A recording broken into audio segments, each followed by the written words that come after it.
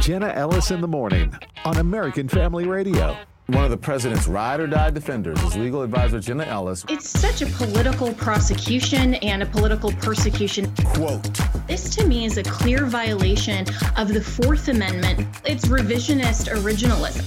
Tolerance just isn't a two-way street with the Democrats." And I think that tells you all we need to know. Newsmax contributor and former legal counsel to President Trump. Jenna Ellis.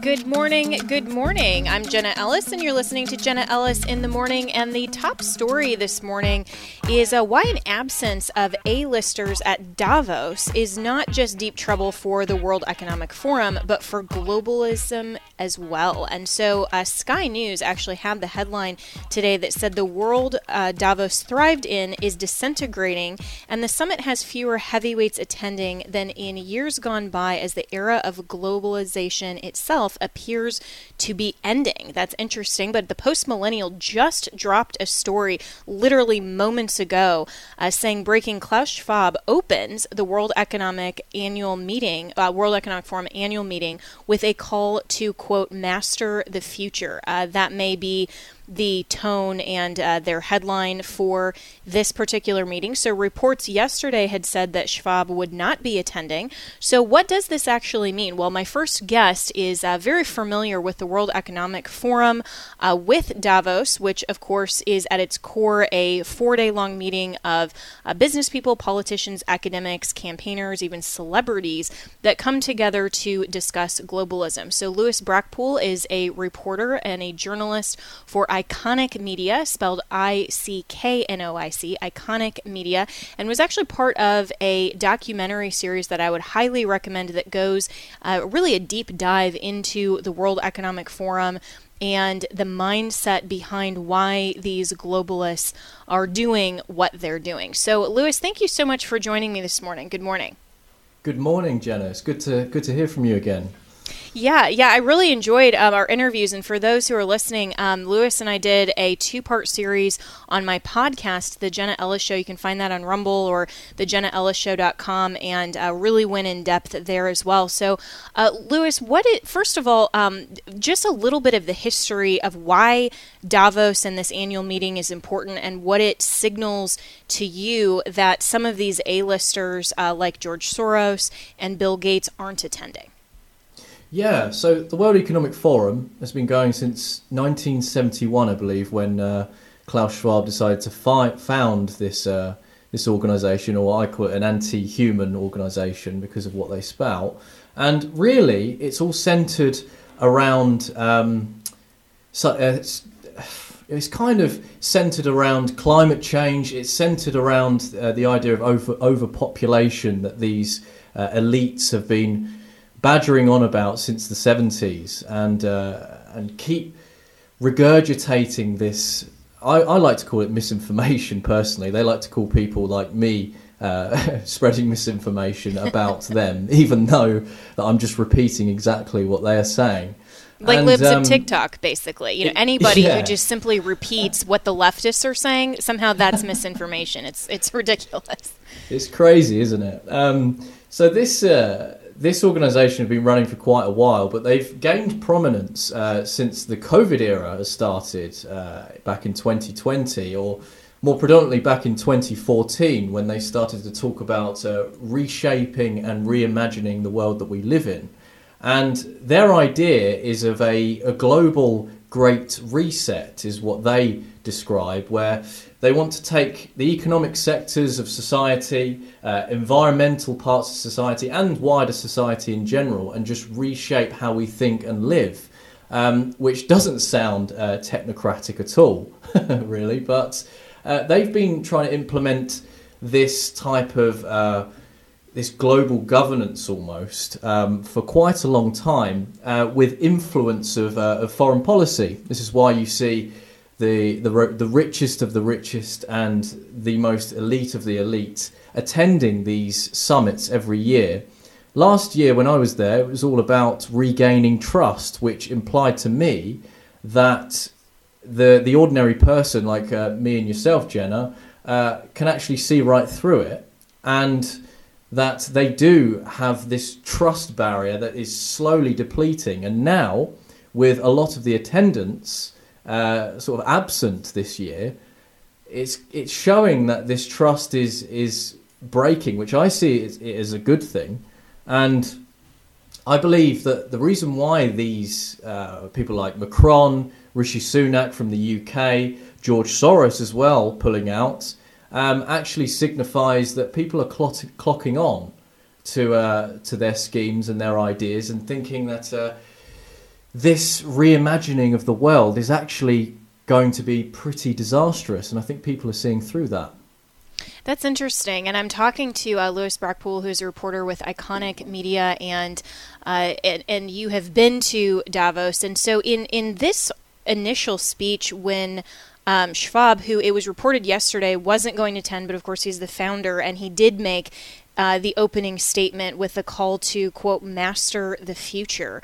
What does that set in terms of the tone of where then Davos be headed in terms of the philosophy behind why they would choose that particular phrase? Because as you've mentioned and pointed out to me before, each of their meetings has a specific agenda or a motto, if you will, to guide the discussion. So what does it say to you that their call to master the future is the emphasis at this meeting? Well, it sounds just like another James Bond film, doesn't it? It really does. Where Klaus Schwab is playing the villain.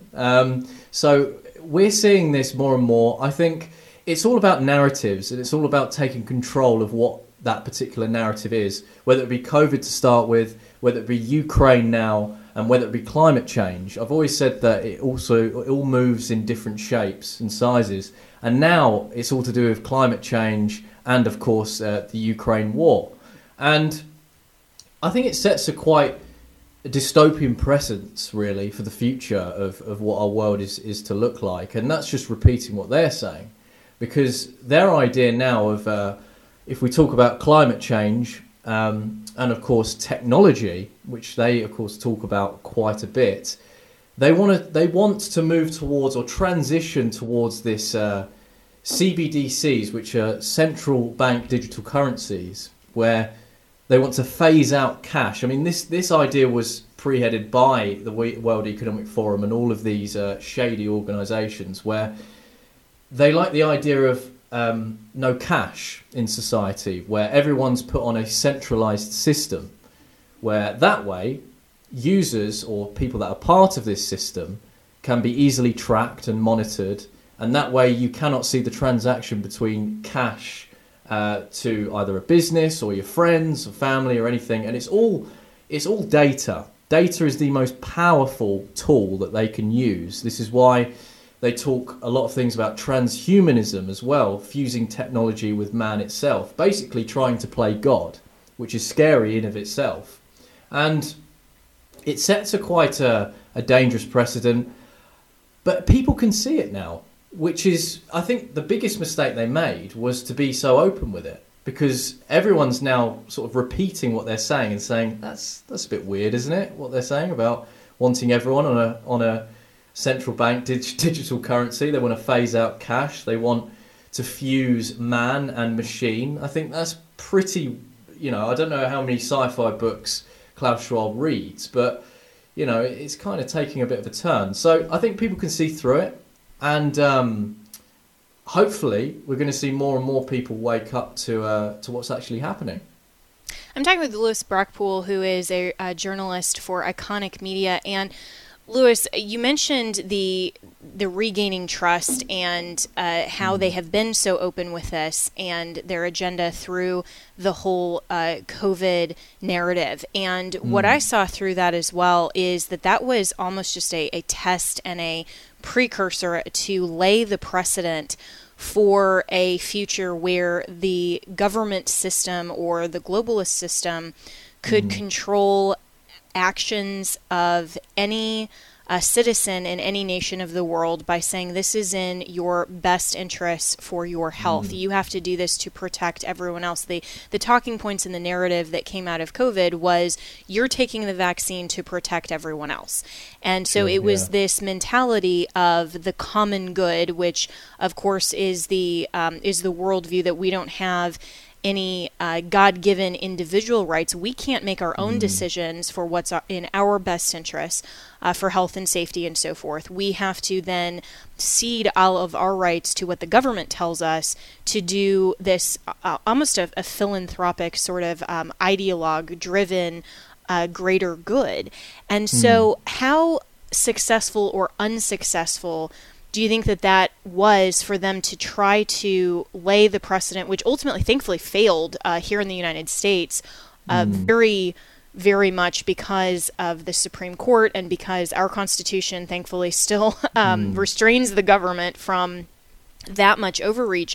But for 2 years during the COVID-19 pandemic, that's what was being pushed so hard by the left.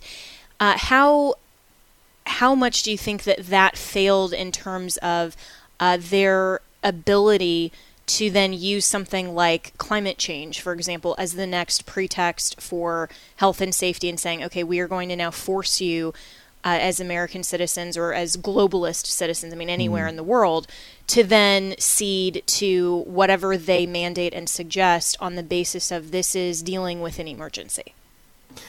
What's troubling is the World Economic Forum put out a video yesterday, I believe, or the day before, where they were gloating about editing genomes. And what they gloat about as well is actually admitting that that the vaccines that people have taken and was prescribed to, they are actually now admitting that it is gene therapeutics.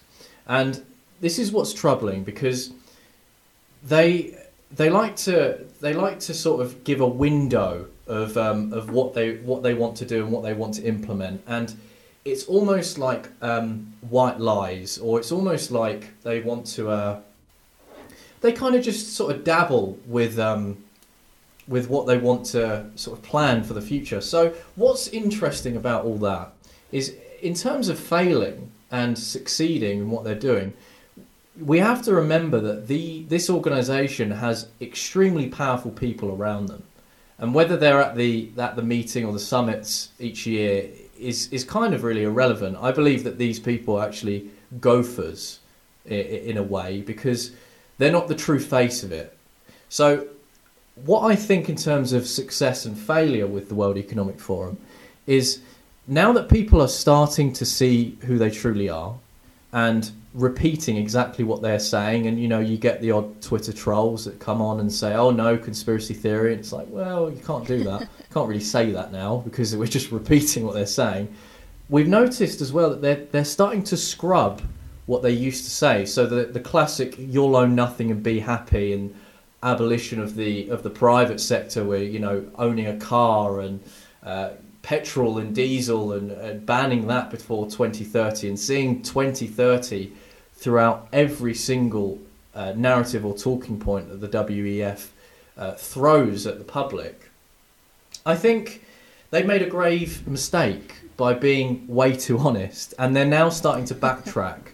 That's encouraging, actually. Yeah, I think. It is. I think that's encouraging. And so in just the last minute that I have here with you, Louis, I want you to just explain also the documentary, where people can find that, because I think looking at where they're going to be headed from here, they're going to have to get more creative and probably a little bit more shady to then put forward their narrative. And it's really important for listeners to understand who they are, what they're doing. And I think this documentary is really fascinating. Absolutely. Well, you can go to exposethereset.com where you can watch the trailer. We've put out 2 episodes. That was with my previous company, Rebel News, but we also dive into it a bit more over at iconic.com, spelled ICKONIC.com. But if you want to watch the Great Reset documentary, it's exposethereset.com. Excellent. Well, Louis Brackpool, thank you so much for your insights. As always, I appreciate everything that you do, and we'll have you on again soon. So you're listening to Jenna Ellis in the Morning. We'll be right back.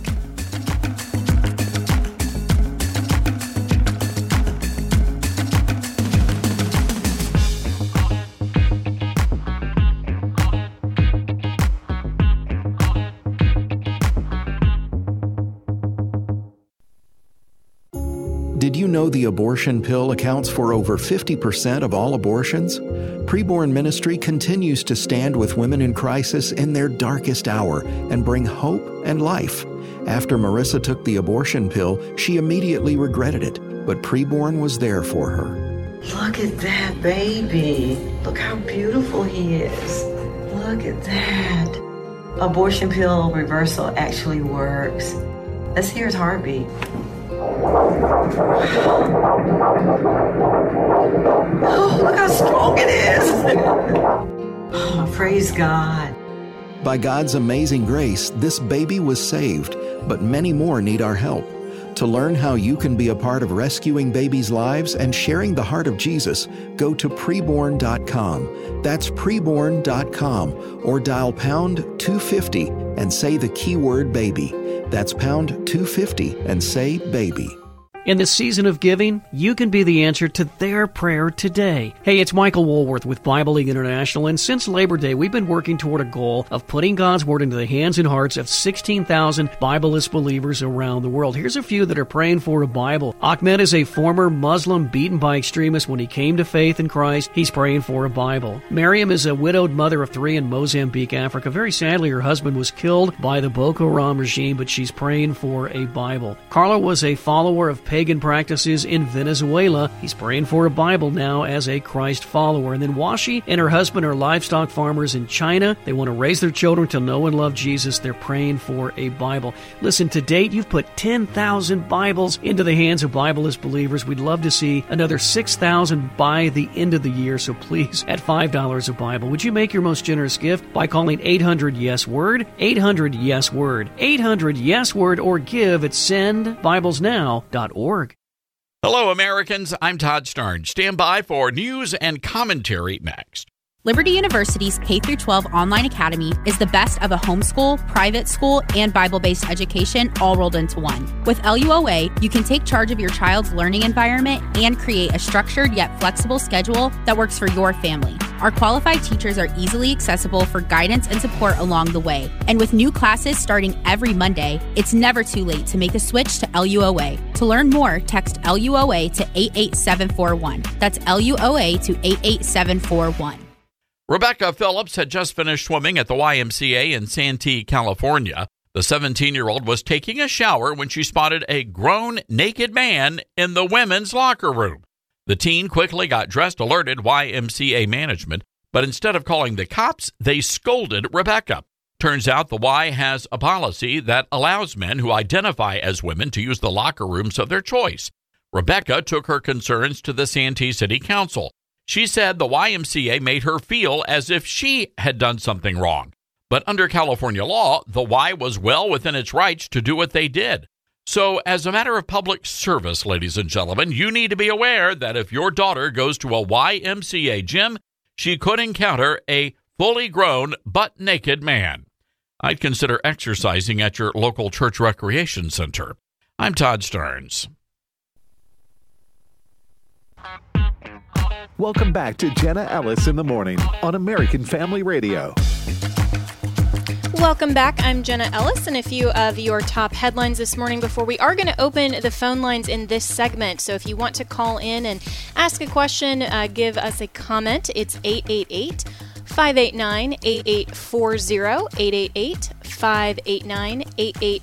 One of the great stories this week is that new Arkansas Governor Sarah Huckabee Sanders signed 7 important executive orders on day 1 in Arkansas, cutting the size of state government, reforming the unemployment system, and importantly, banning CRT in schools and removing the offensive term, according to her, quote-unquote, Latinx, which I think that's a great thing. So here's what she had to say on Fox News Sunday. Play cut 3. It's incredibly important that we do things to protect the students in our state. We have to make sure that we are not indoctrinating our kids and that these policies and these ideas never see the light of day. We should never teach our kids to hate America or that America is a racist and evil country. In fact, it should be the exact opposite. We know for a fact that the Federal Department of Education issued CRT guidance and policies to every school district in the country. Our job is to protect the students, and we're going to take steps every single day to make sure we do exactly that. And that's the reason I signed the executive order. I'm proud of the fact that we're taking those steps, and we're going to continue to do it every single day that I'm in office.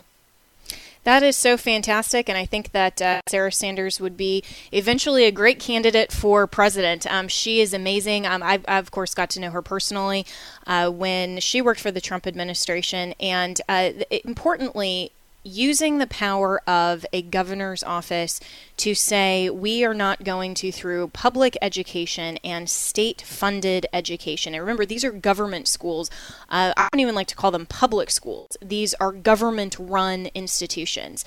To teach a history of the United States that is built on a foundation and an ideology of racism. And it's not even just history of the United States that's skewed under CRT. It is It is an entire philosophy that goes further into a wide variety of other subjects. And interestingly, we've seen how the left is trying to minimize that and saying, oh, CRT doesn't even exist in schools. Well, why then would they be so angry about these bans of CRT being taught if CRT wasn't even being taught in school? If these Republican governors were eliminating something that wasn't even being taught, then what's their problem with it? It would be like saying, we are no longer going to allow children to fly while they're at school. Well, no one would care because nobody's doing that anyway, right? So this is all about government-run institutions trying to indoctrinate children and trying to get a foothold into how they think through and process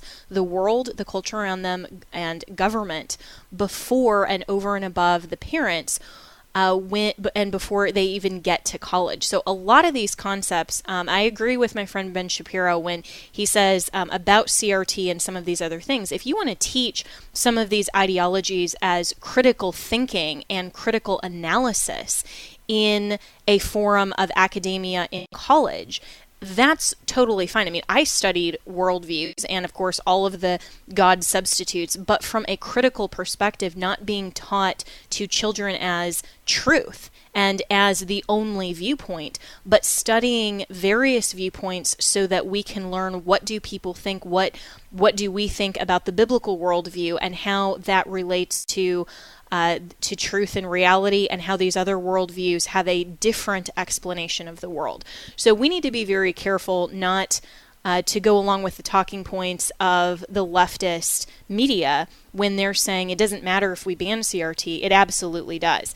And speaking of things that are racist, there is a House Democrat that introduced legislation yesterday, of course, on the holiday celebrating Martin Luther King Jr., that introduced legislation to end free speech for white people.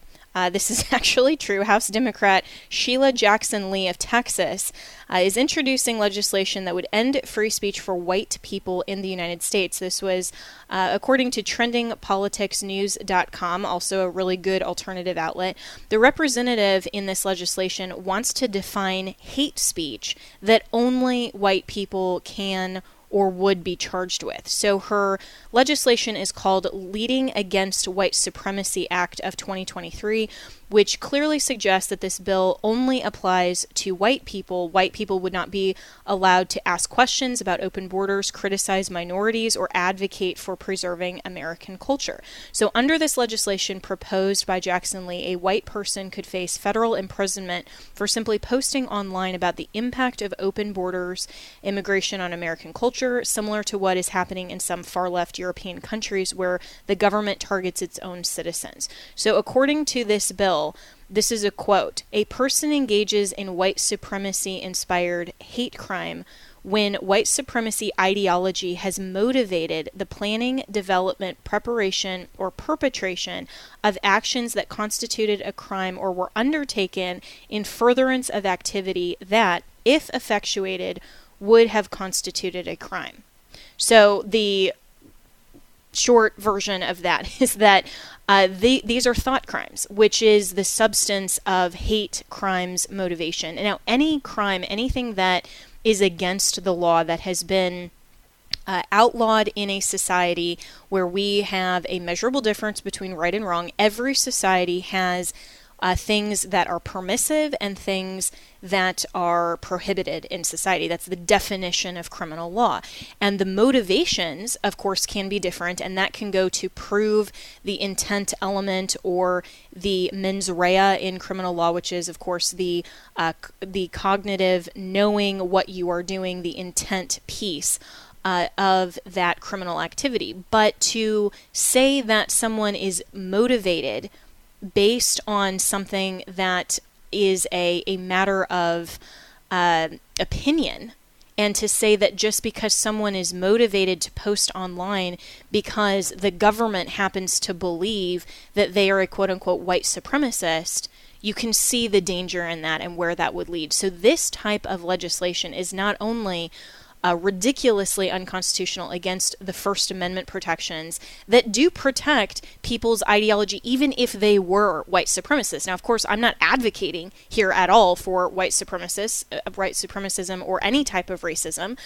We know that the Bible is the only worldview that teaches that every human being, regardless of race, regardless of age, regardless of any other immutable characteristic, all human beings have inherent dignity and worth because we are made in God's image.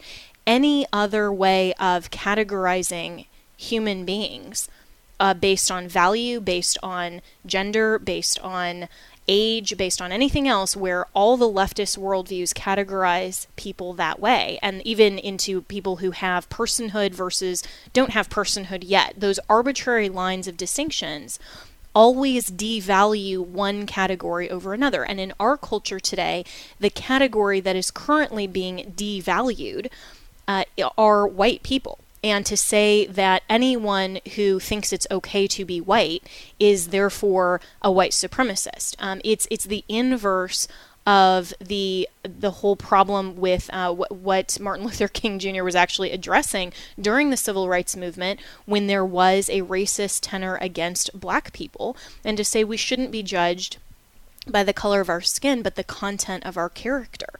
And so we're seeing this really odd dynamic that if you are a white person today in American society, that you should apologize categorically.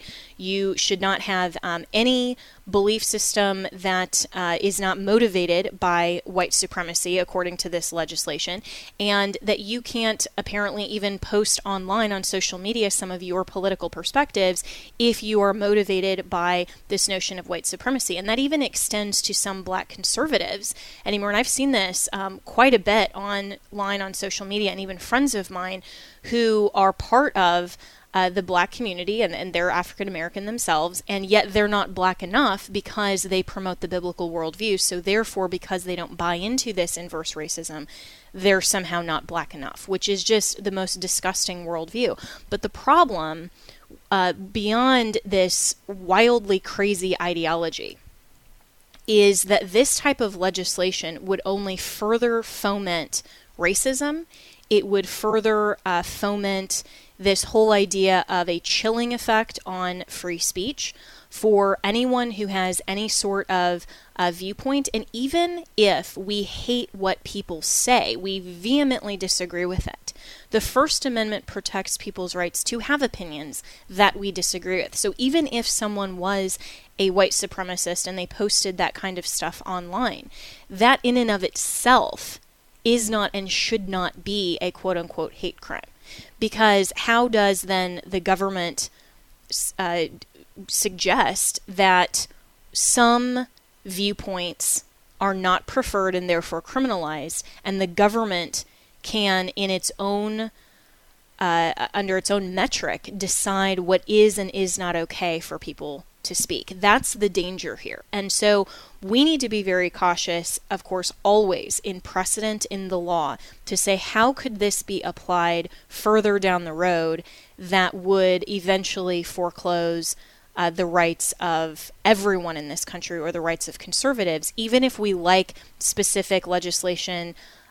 So even if people who are listening would like this type of legislation, we always have to be concerned about precedent, and hate crimes as an entire category, I think, are very, very dangerous to punish motivation based on belief when the entire point of the First Amendment and our first liberties is a right to believe, a right to speak, to have viewpoints that the government cannot outlaw.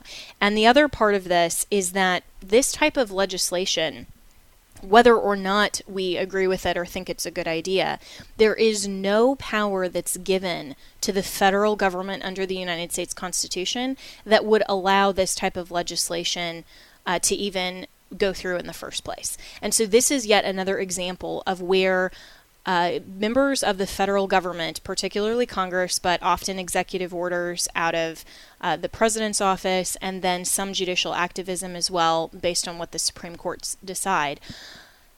This is an example where this idea is promoted and promulgated by a representative who simply wants to usurp power that she does not have. The Constitution doesn't allow every crazy leftist or even every extreme person on the right, and we have extremes on both sides, to come up with legislation and pass it just because they think it's a good idea. That is the whole point of limiting powers in the federal government and even on the state level as well, to say there are certain subject matters that you can legislate on, but beyond that, you don't have authority. And here, Congress does not have authority to pass this kind of legislation.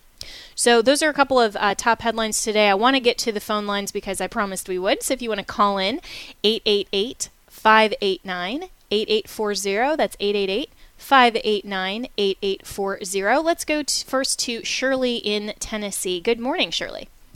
Woo-hoo! To Sarah Huckabee. I am so excited about, and I hope we all join in. And I'm very thankful that the Lord has some people out here fighting the New World Order and their wicked, evil plans. And so I want to give all praise to Jesus for another glorious morning.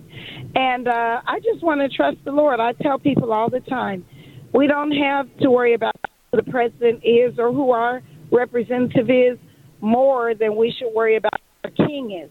We need to worry about Christ and make sure we're doing what he said do and being pleasing in his sight. We have a king, so it doesn't matter.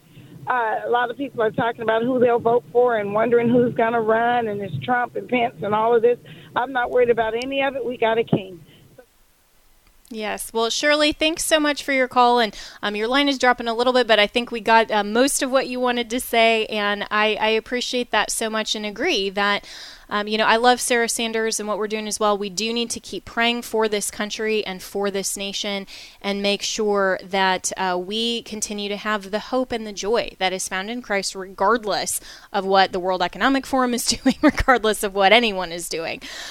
So we will get to a couple of your calls in a moment, but also wanted to mention the additional classified documents found in Joe Biden's possession and the House Judiciary Committee that opened that investigation. So we are still tracking that story, and you of course know my perspective is that the documents that were found in Biden's possession have a lot of interesting facts and circumstances that we don't know that I think is very, very problematic for Joe Biden, and it's going to be very interesting to see where this goes. I think the timing is suspicious, the fact that it's his personal attorneys that are finding these, and that they are now in multiple locations. So even Joe Rogan said on his podcast, which whether or not you like Joe Rogan, he's very influential, has the widest heard podcast, I think possibly globally, but at least in the United States, and said yesterday that he thinks this is just a setup for Joe Biden. And that's what I've been saying all this week. And so whether or not we see that the Democrats are setting up Biden for a fall, well, that remains to be seen, but it'll be very interesting to see how the White House and the Democrats end up dealing with this. So we'll continue to monitor that story. We'll be right back with more on Jenna Ellis in the Morning, taking your phone calls, 888-589-8840. I'm Jenna Ellis. We'll be right back.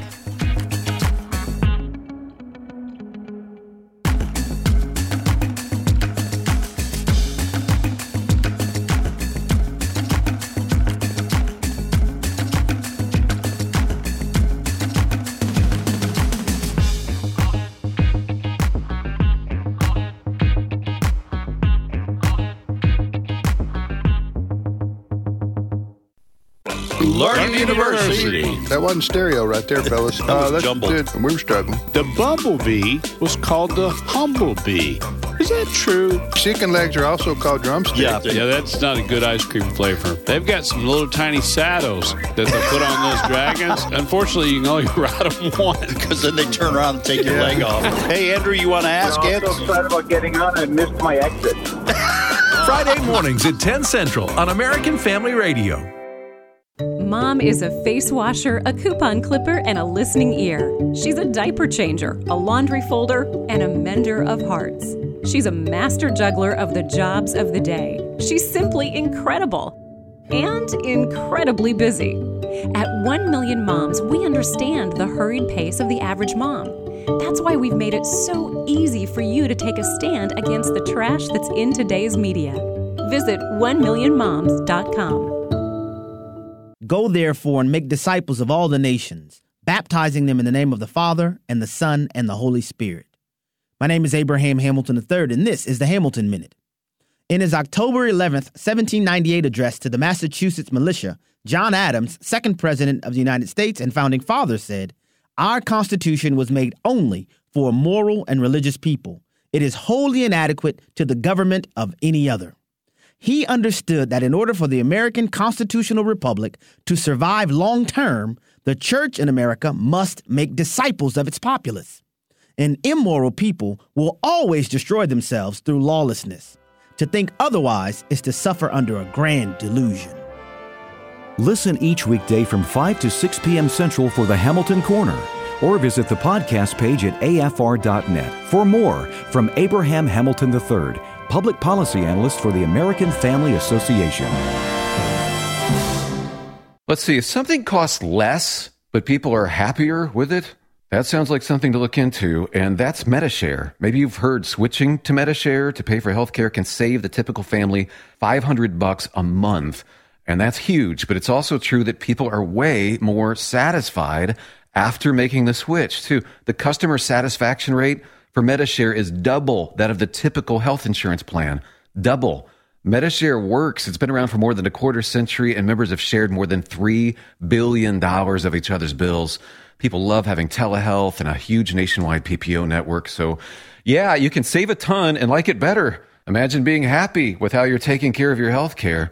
So if you're self-employed or part of the gig economy, or you just want a plan you're happy with, you can call right now and get a price within 2 minutes. A very, very smart use of 2 minutes. Here's the number you need. 833-44-BIBLE. That's 833-44-BIBLE. 833-44-BIBLE. Welcome back to Jenna Ellis in the Morning on American Family Radio.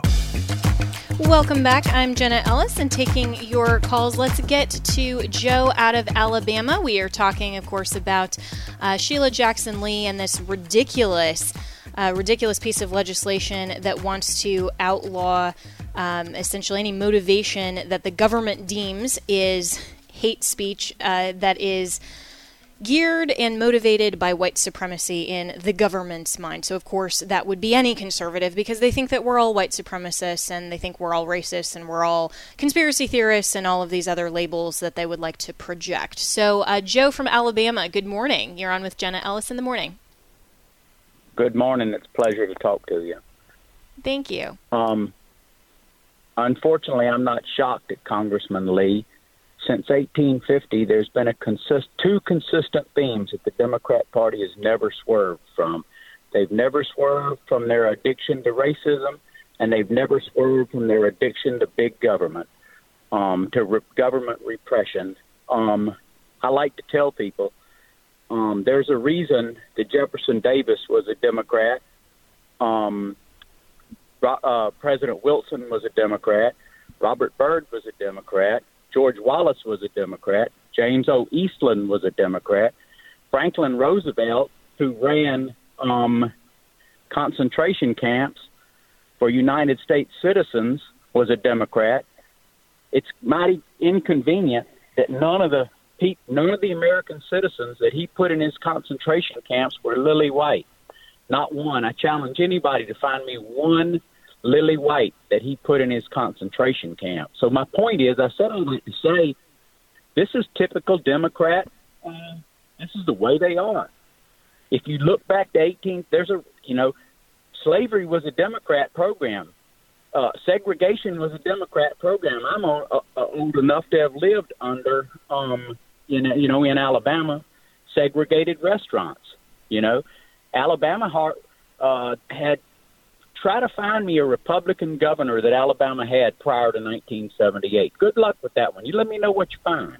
Thanks, Joe. And, what's so sad about this as well is that the Democrats are now promoting more segregation in schools, and they're trying to reverse all of the things that the civil rights movement promoted and tried to create a better, more perfect union and to eradicate, of course, slavery, which the whole Civil War in context what was fought for, and all of these things of American history that we have seen. We have had blights in our history, of course, and things that weren't great, but we have moved through that to create a more perfect union.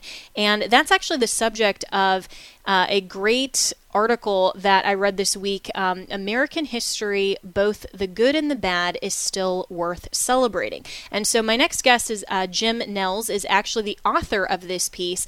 And this goes hand in hand with what we're talking about, because he writes that this campaign to erase and cancel the parts of our history that woke activists have deemed unacceptable is, at its core, Marxist. Indeed, Marxists and authoritarian leaders have never had a problem altering history to fit their narrative.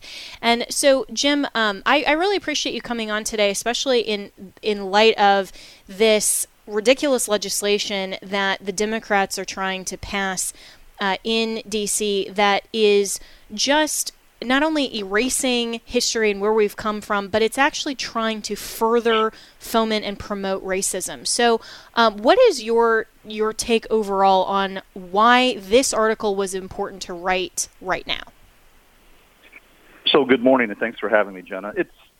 The article is important to write right now because I spent a lot of time with my children over Christmas break, and they're both in college right now. And my daughter, as a freshman, came home and told me that there are times where she's terrified to talk because there are people at her school that if they hear you say the wrong thing, even if you're not talking to them, they'll run to the administration and report you. And it had just this Orwellian feeling to me, and it made me want to sit down and start thinking about, what are we canceling? What are we doing?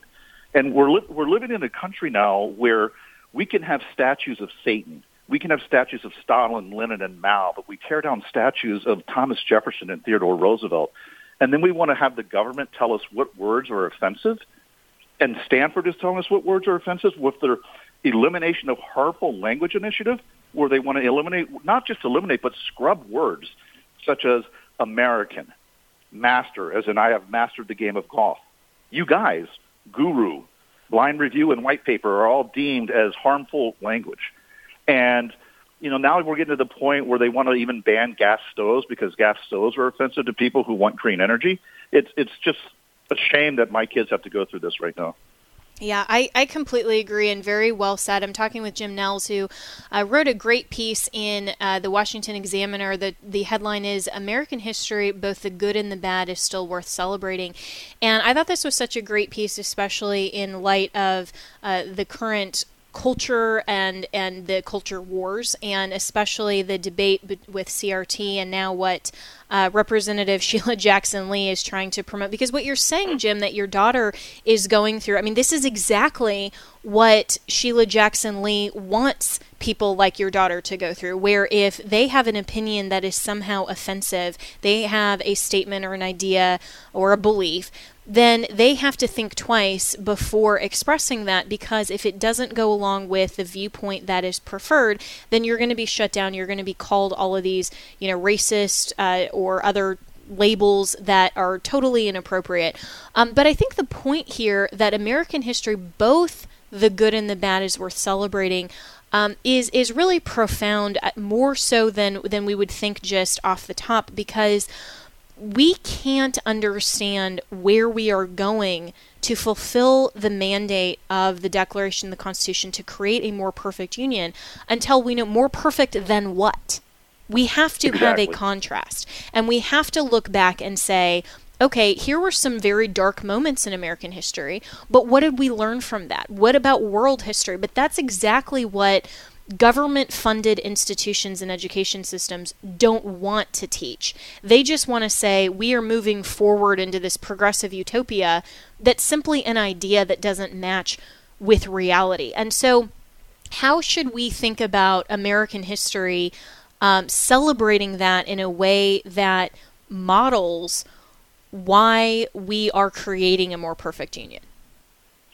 I think we should celebrate American history the same way we celebrate an individual that overcomes trials and tribulations, such as, let's say, a drug addict who cleans him or herself up, or an alcoholic who gets clean, right? Let's use slavery as an example.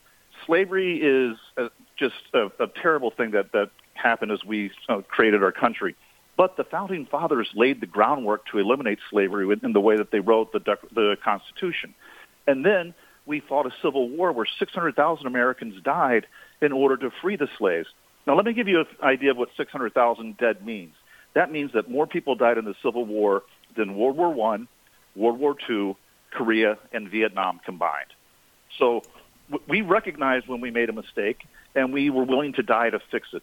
And we've done that throughout our history with the way that the Republicans passed legislation trying to fix the segregation and things like that, the equal rights that the Republicans passed, not the Democrats. And so we bend over backwards. I think back to when the military was finally given permission by Congress to integrate. And the military attacked that like they were attacking a foreign enemy. They integrated faster than you can imagine. And it's, we need to celebrate the way that we've changed, not eliminate the way that we've been. Yeah, very well said. I'm talking with Jim Nelles, who is a supply chain consultant based out of Chicago and wrote a great piece in the Washington Examiner that's titled American History, Both the Good and the Bad is Still Worth Celebrating. And that reminds me, Jim, this weekend I was with my boyfriend at the United States Capitol, actually in D.C., and we went on a tour with a staff member from Jim Jordan's office who was explaining, some of the history and all of this, and of course the statues in the rotunda and even, around well outside of the Capitol and basically anywhere in the United States are controversial at this point. But he pointed out that it's actually the states that fund and have the authority to determine which statues are in the Capitol, and there have been some that are more controversial than others, and some states that don't like to talk to each other because of their statues. And I'm thinking, this is so ridiculous that if someone is merely controversial on some basis that offends the Democrat or leftist wing or some of these very, very blue states, that somehow we don't honor and recognize that person's contribution to American greatness. Or even if that person is a controversial figure because they weren't perfect in everything that they did in their life. I mean, we can even point to things, and people did yesterday with Martin Luther King Jr., pointing out some of his sins in the past. If anyone looks at me, I mean, I am a sinner that thankfully is saved by the grace of God. I am not a perfect person whatsoever. And so if we have that as the standard, that only the viewpoint currently in today's era is acceptable, then we can't have any statues or history of anyone, because that viewpoint and what's acceptable will change on the whim of the dominant society. And so, you make this point as well in this piece that things that were perfectly acceptable in eras past are now being reviewed today in a critical light. And so the left's answer to that is not learning from the past. It's simply erasing it and saying, well, we can't allow those people to have any any visibility whatsoever, and their contributions that were good to society, or even their contributions that we can learn from, we have to just erase them completely. But isn't that the goal of the left, is to say we want to erase the history so that we can redefine and reimagine, is often a word that they use, reimagine this utopian society that has never been based on reality or based on man's sin. It's always been just based on this philosophy that is a utopian ideal that man can achieve a godlike status, and they want this reinvention in order to erase history.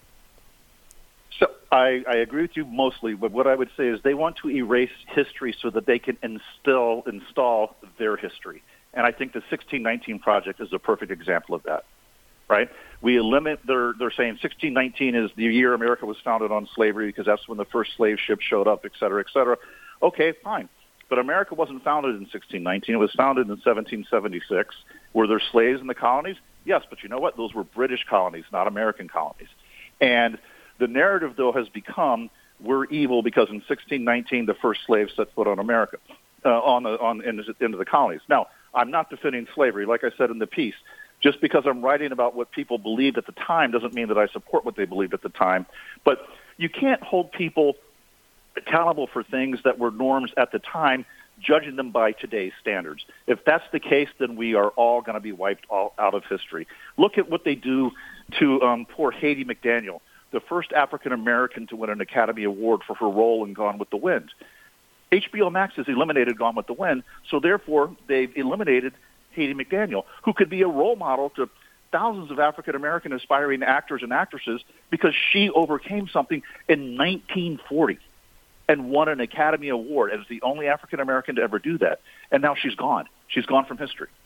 Wow. And yeah, I agree with you. And this is where you're totally right that if the standard is the subjective whim of whatever our current society views as acceptable, then everyone eventually will be erased from history, because whatever the dominant viewpoint or what was acceptable back in the 1800s or the 1950s or whatever will not be the dominant cultural viewpoint to the left today. And so that's why also we have to have a standard that is objective. And it's not just being on the right side of history. It's about being on the right, correct side that aligns with truth that is eternal. And so when the Bible says God is the same yesterday, today, and forever, it means that the morality and the truth that flows from God himself as the person of truth never changes. And so whether or not a given society views a particular act in a certain lens doesn't matter to the standard of truth. And this is why our founders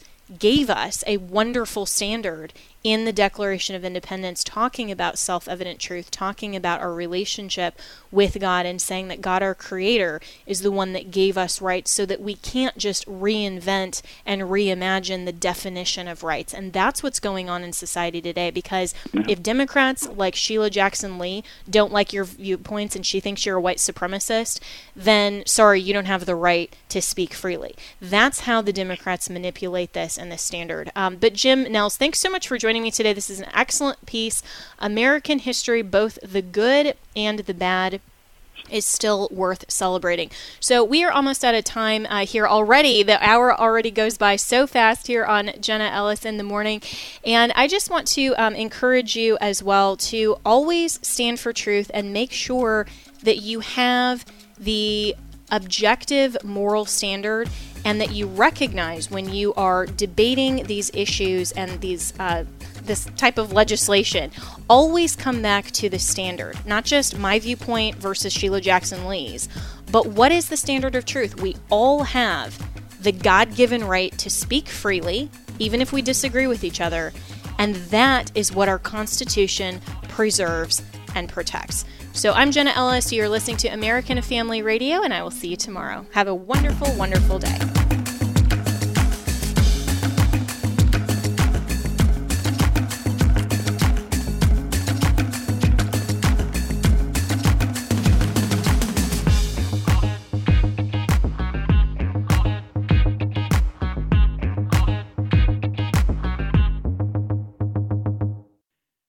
The views and opinions expressed in this broadcast may not necessarily reflect those of the American Family Association or American Family Radio.